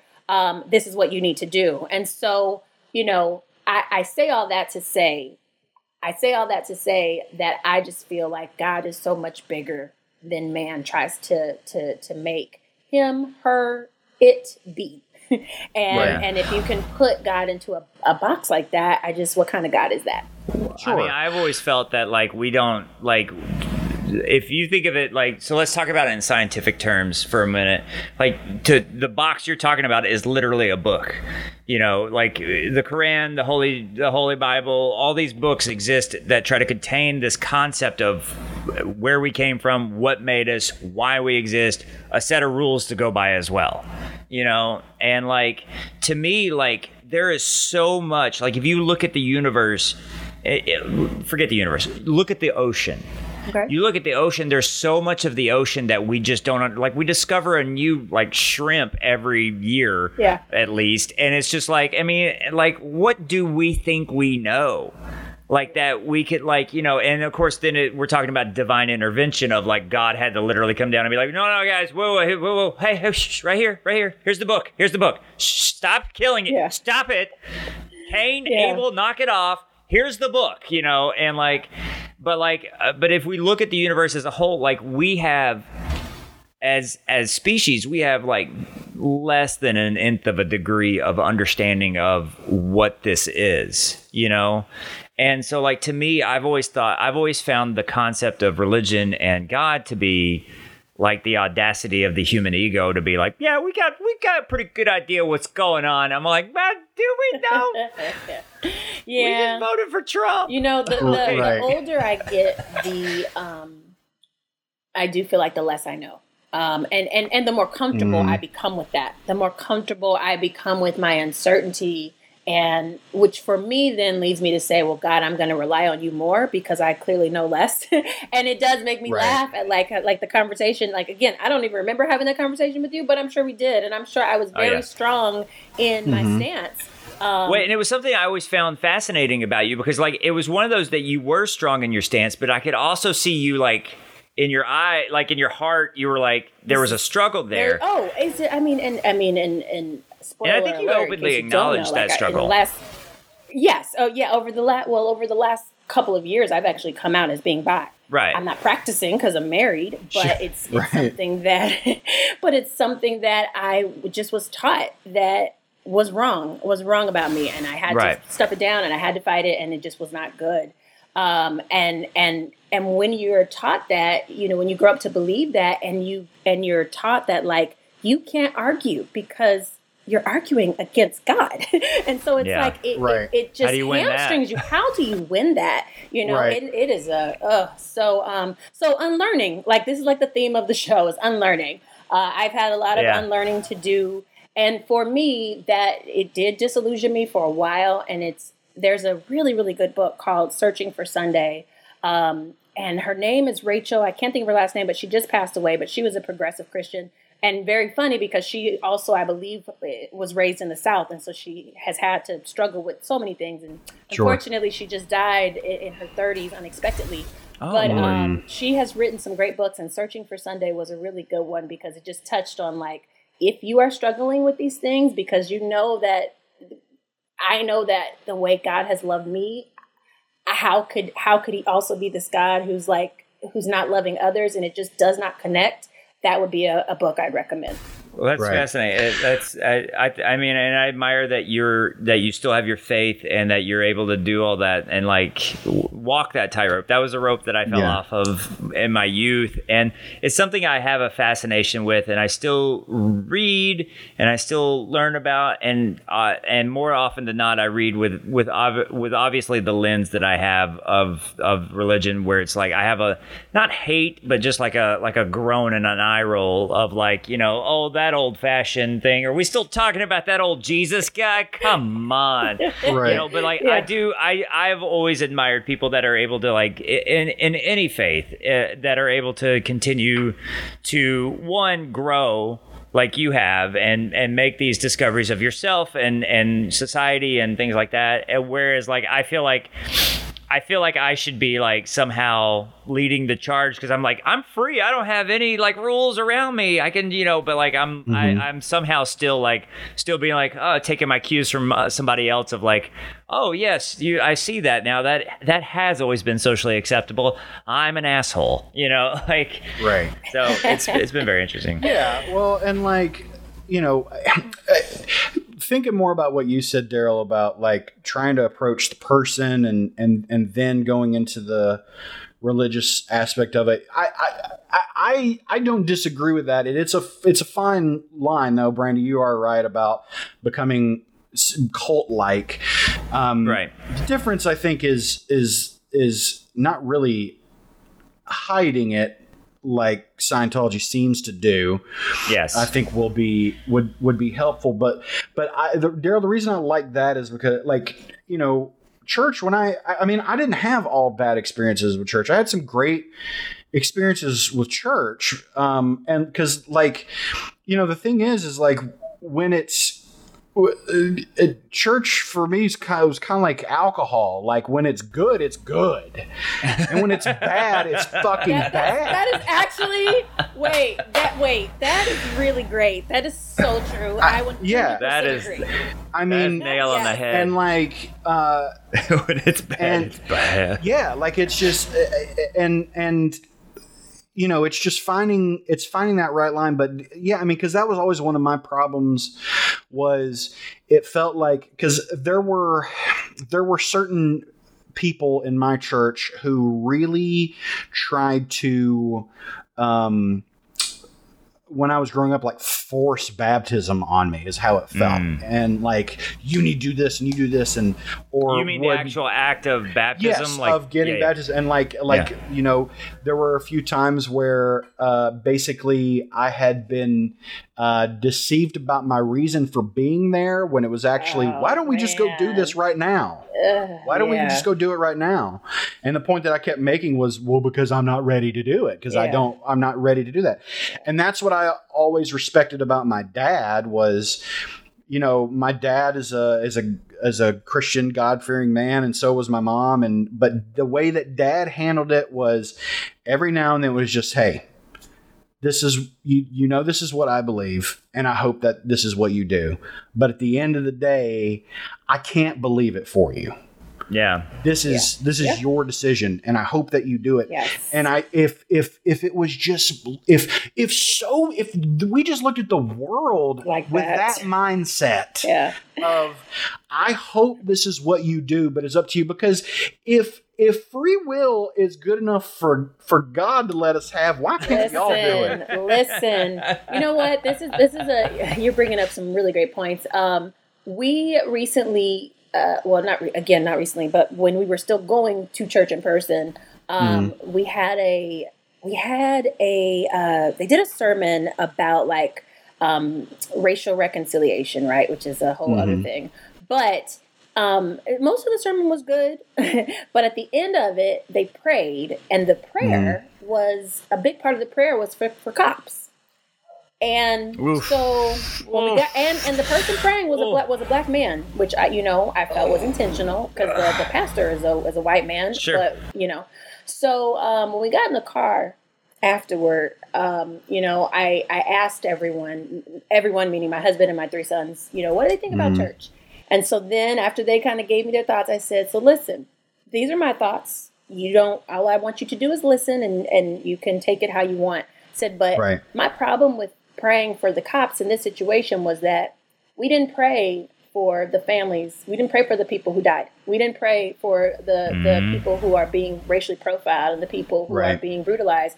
We took for granted that most cops don't do this. And so since most cops don't do this, the implication is that we are vilifying cops for no reason. And so we need to lift them up and surround them in prayer. And I was like, there's never any concern for the vilification of Black people. And you guys are young, but you need to realize that we can't continue. We can't perpetuate this. So mommy is not going to be praying for the cops other than to keep them away from us. That is what mommy's praying for. And so, sometimes I want you to be my mom. Sometimes I make my husband uncomfortable when I bring these up, when I bring these sorts of conversations up. But my point, what I told them was, I said, I think from now on when we go to church, after church, we're going to talk about, well, what did we like? What did we dislike? What do we believe? What do we agree with? And what do we disagree with? Because it is okay to disagree with what you hear in church. You have to decide for yourself whether it is true for you. And I'm really glad, I kind of hate that my oldest is already, about to be 16 now, and I'm just starting this with him. But, better late than never. Brandy, that is not too late at all. 16 is it's really not. And I think that's brilliant because I think that was always one of my fights I had with religion was that it felt like if I didn't like Old Testament to New Testament book, cover to cover, agree with what the preacher was saying, what the Bible was saying, that I was doomed to hell. And it's that's exhausting. That's exhausting to live like that. And another thing kind of about it that has more, as I've gotten older, has frustrated me is a little bit, and I'll explain it, is the concept of faith itself. Because, and the reason is, the concept of faith is actually very simple. It's just you believe it in your heart, so it is so.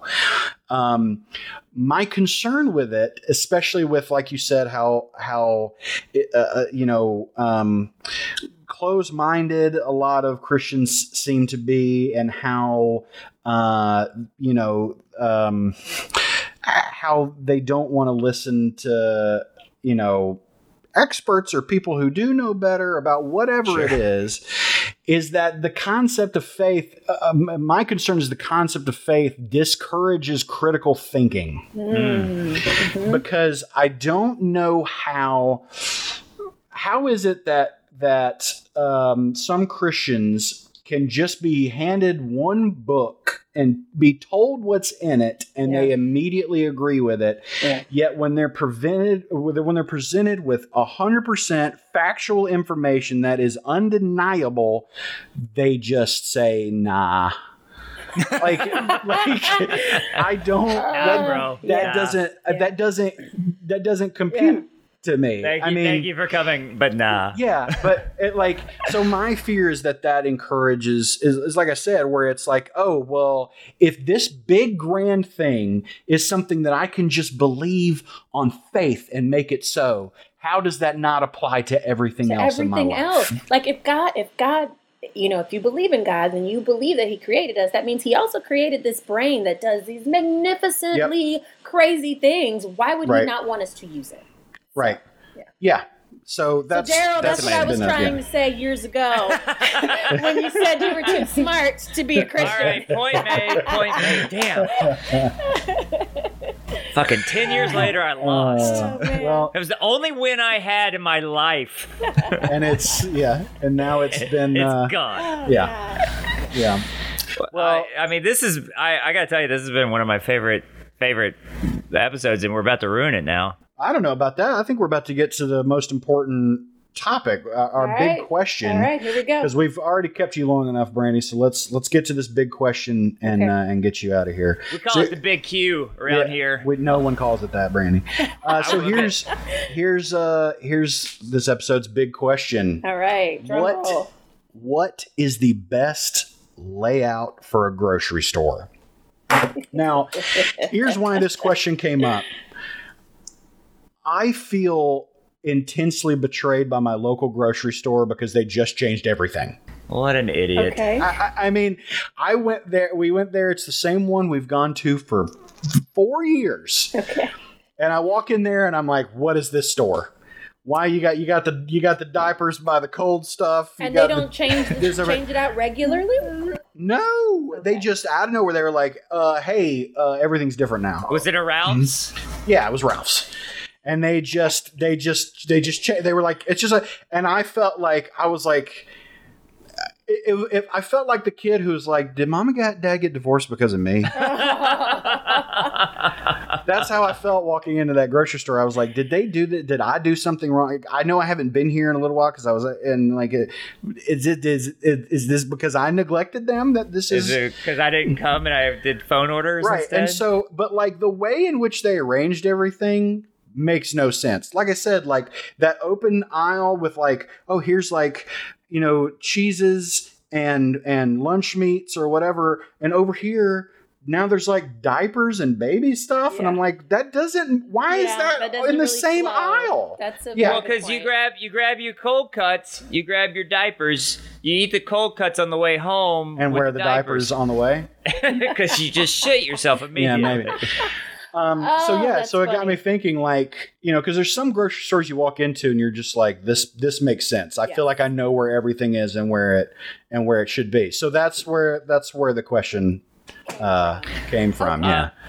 What do you got, Brandy? Okay, so it is interesting because I learned when I was trying to like eat more mindfully that when I go into a grocery store, you're supposed to stick to the perimeters and try to avoid the middle aisles, because the perimeters has your like basic food groups. You have your produce. What? Yeah. Oh, yes. So if you did not know this, yes, if you stick to the perimeter, you'll go to your, if it's laid out correctly, you go to your produce, followed by your meats, whatever sort of protein you're getting, and then if you go around, you'll have you'll hit your dairy, and then you pretty much you cash out. But in the middle is all of the stuff with the preservatives and except for like maybe one aisle that's like the healthy aisle. You have all the stuff that's really fun, the junk. That's pretty much my mind is blown. Yes. Like you're saying this, I'm like, you're absolutely right. Because it's like when you get near cereal, that's when everything starts to fall apart. It really does. And because I have 3 kids and they blow freaking through cereals all the time. For sure. I'm constantly in that aisle in particular, and then of course you see some new cookies that are here. Like Oreos are a huge addiction in our family, so I try to avoid the middle aisle as much as possible. I do pretty much stick if a grocery store layout has that perimeter going, then for the most part, I am going to do what I need to do. Now, that said, when they do the damn promos at the beginning of the store where you have a big old bin of freaking Reese's Pieces, it's like, kill me now, because I am actually so mad. Because then I'll see it, and then I want it. And if I hadn't seen it, it wouldn't even been a thought. But now I've seen it, and now I want it, and it's right here. It's letting me know it's on sale. So if I don't get it, it's like, am I making a smart choice? Because I could get it for this price versus 3 weeks from now, it'll be regular price. So, yeah. Wow. Oh, my Ralph's does that. The one door you walk into, actually both doors you walk into, it's like, hey, here's slices of cake. And I'm like, you sons of bitches. No, yes. You sons of bitches. Here it's Kroger, Ralph's, Kroger, Smith's, all part of the same old chain. And Christides too. And if they have, like, there's one, they have caramel cake and they'll have it sliced. And I'm a baker. So I'm just like, you don't even look at this. You can make this at home. But if it's just right there, as soon as you walk in, that's why you're not supposed to go to the grocery store hungry. You are more angry about this than the race stuff. Like you are 100% pissed off right now. God. No, I'm with you. The way I think it should be, or like the way I think it is, I think you go in on the left side and it goes left to right, healthy to unhealthy. That's how I think it should go. You start healthy? So like you start healthy. You encourage you get that stuff first. Wait when you're like, let me see. Are you left-handed? No, I'm not. Okay, so you say read left to right. Yeah, read left to right. That's why. That's like what's in my. Yeah, that's where it is in my.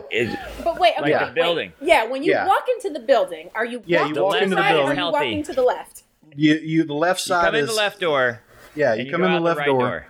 It has to be a 2-door grocery store. Okay. Yes. There's an entrance and an exit. Okay. Yes. Think of IKEA, except instead of a maze of weird square furniture, it's like lean beef to like, deep fried butter to Reese's Pieces. Yeah. Okay. No. So it's like you walk in like, okay, here's your fruits and produce. So where's liquor in that situation then, Jake? Where's alcohol? Well, liquor's on the right side. Okay, liquor's on the right side. The right side of the store, not the right side. Depending on your perspective, I suppose. Okay. So, but yeah, it's on the right side. But like you got your produce and your fruits, and then right in the middle, I think you'd have your breads and your dairies probably. You know what? Wait, pause. Yes, because another thing that makes me mad is if I forget a bread And like I have to go all the way to the other side of the store instead of it being in the middle where the cash register is. Mm-hmm. Yeah. They should just have bread on. What are those things at the end of the aisle where like the magazines and stuff are? Yeah, they should have like magazine racks of bread. Bread. Yeah, like that's because that's what you always forget is bread, bread and eggs. Let me tell you, I remember going one time. It was back home. I went to a Walmart, and like they put like the reason they have like a lot of the stuff like it's like chapstick and hand wipes or whatever. It's like little things that maybe you forgot. Like, oh yeah, I should grab that. Yeah. There was a hatchet. What? There was like a fold up camping hatchet, and I just was like, oh yeah, how many times have we all been here and been like, son of a bitch, I'm already in line and I forgot that camping hatchet, and now I got to go back and find. Well, thank God it's right here, right next to the, I don't have to go all the way back to Sporting Goods with Jimmy back there. But so you have your produce and all that kind of stuff, and then like some like your gluten-free vegan section, that kind of stuff is a little healthier, and also like your seafood and meats are in the back left corner, and then you get in the middle, in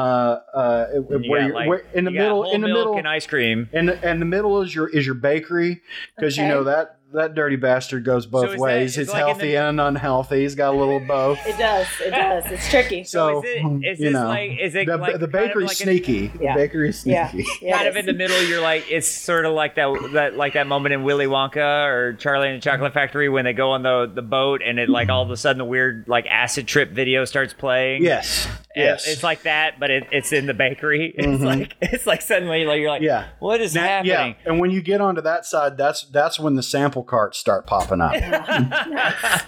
Where they're like, come, hey, I'm the pusher man. Come try this yogurt. Yes. Come over here. Come over here. Yeah. And then it just keeps going. And you say, your breads and then and all right, both your of cereals. You had a very valiant attempt, and you're both very, very wrong. So let me tell you the right way to do the grocery store.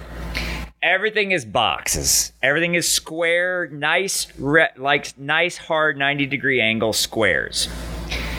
And then you start with, and the things that can't be, that's fine, they're not. But everything that can be is in a square box.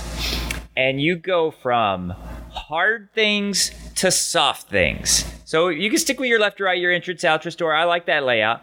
But hard things on the left. So you start with like soda cans and square soda cans, things like that over here on the left, cereal boxes, cookies in boxes, boxes of this. And then you start getting to like, eggs and then fruits. And then the last thing is bread. And that way, as you're putting things in your cart, you just stack them up. And it's just nice and easy and nice and organized. And you can see everything. And nothing's getting smushed. It's all nice and laid out fine. If you forget something, you fucking go back and you start again. Because you are a shameful person that should not forget anything. You're not allowed to go backwards. You only go one direction and you're out the door. So the problem with that, though, is that when you go to the register, that means they're going to ring up all the soft stuff first because it's at the top, and then they're going to smash that shit with all the hard stuff that's at the bottom. Mm-hmm. I hear your point, but I refuse to acknowledge it. I don't want to go to your boring fascist grocery store. That's all uniformed. Yes. The boxes are all some shade of gray. Oh, right. God, it's terrible. This dystopian bread. I don't Kroger. like squished bread, and my bread always gets squished. I like to get soft wheat bread, and they squish it. You know what's really good bread? If you have not discovered it, it's at Kroger or Ralph's. It's the Hawaiian half loaf. It is so delicious. Have we discovered it? Oh my God. That's all I eat now. That's all I eat. And I will do. What am I, like two of my. Look. How are you this thin? All right, if we're talking underutilized breads, I'm going Texas toast. Love me some Texas toast. But see, Texas toast is more of a... Texas toast is French toast? I can't do that every day. Yeah, I can do that on the weekend. Have you seen The Rock's Cheat Day Brioche French Toast? Ooh, no. The slices are that thick. Oh my God, that sounds They're wonderful. That thick. It's like 2 inches thick of brioche French toast. It's insane. Sounds great. Yeah. That's the only reason to ever want to work out is just so you can eat like that kind of a cheat day. Yeah. But that Hawaiian bread specifically, if you like avocado toast that you can make from home, not that you're spending all this money to do, You get the Hawaiian bread, avocado, and then the tahini chili seasoning. Oh, it's fantastic. Ooh, fantastic. okay. I mean, you lost me at seasoning. Oh, yeah. That's Well, you are white, Daryl. So I have no sense of smell. That's why. It's not just because I'm white. you're plain ass white bread. I do love the season of peanut butter. It's very spicy. God. Yeah. Oh boy. Brandy, this was great. This was super fun. Yeah, this was a great episode. This is a really. This is probably going to be one of our most popular episodes. I can tell you that right now. Well, when we appreciate it. What way you've listened to a few episodes, probably more than anyone needs to. But you listened to a few episodes, and you know that what we've done in the past is we give everybody the last word. Where what it has been is you just get one. You get to choose one word. To let be the last word, but we're doing it different this time around where your last word is your last word. You can say whatever you want, talk about whatever you want, let your heart out, let your brain out, whatever. The floor is yours for as long as you want it about whatever you want. Oh, wow. Okay, great. I guess my last word would be during this pandemic, man, don't be so hard on yourself. This is hard. And because of capitalism, a lot of us are still working. And we have to, and that's great. But take the day if you need to take the day. Give yourself room. Give yourself the grace that you would give to a friend. That's my last word. That's really brilliant. That's great. Thank you. That's very true.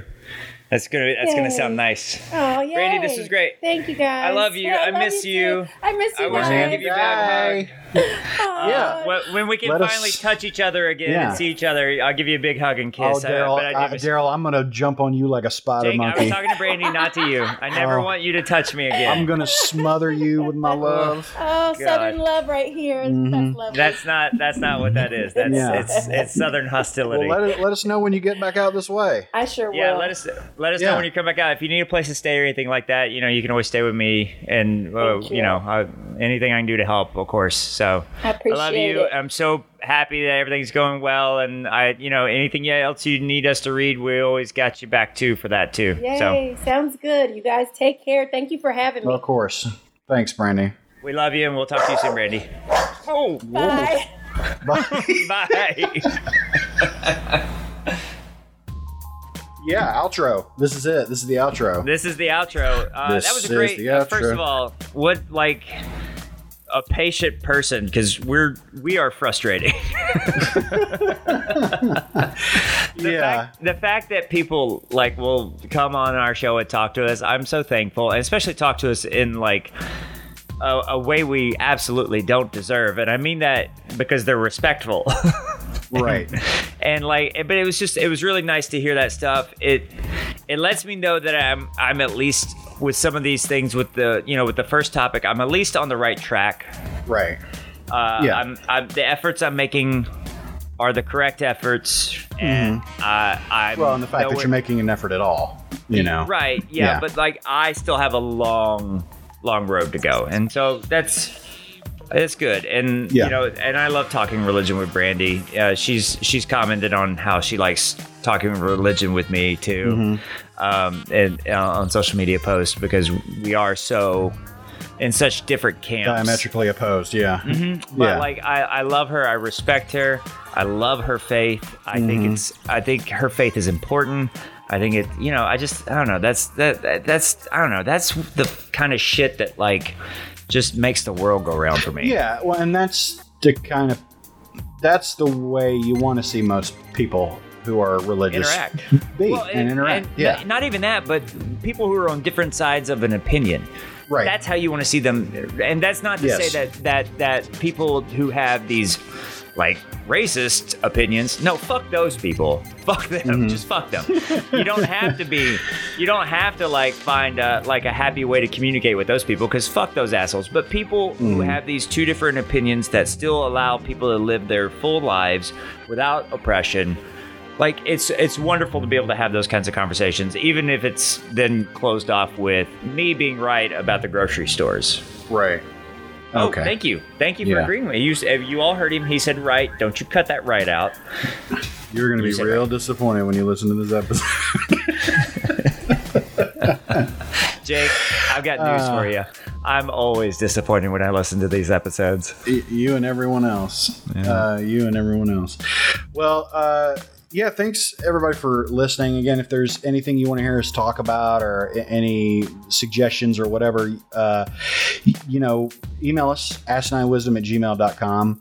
Also, I do want to mention, if you're listening to this, it doesn't really matter that you have another way to listen to the podcast, but you do. You can listen to it. We're now on Spotify.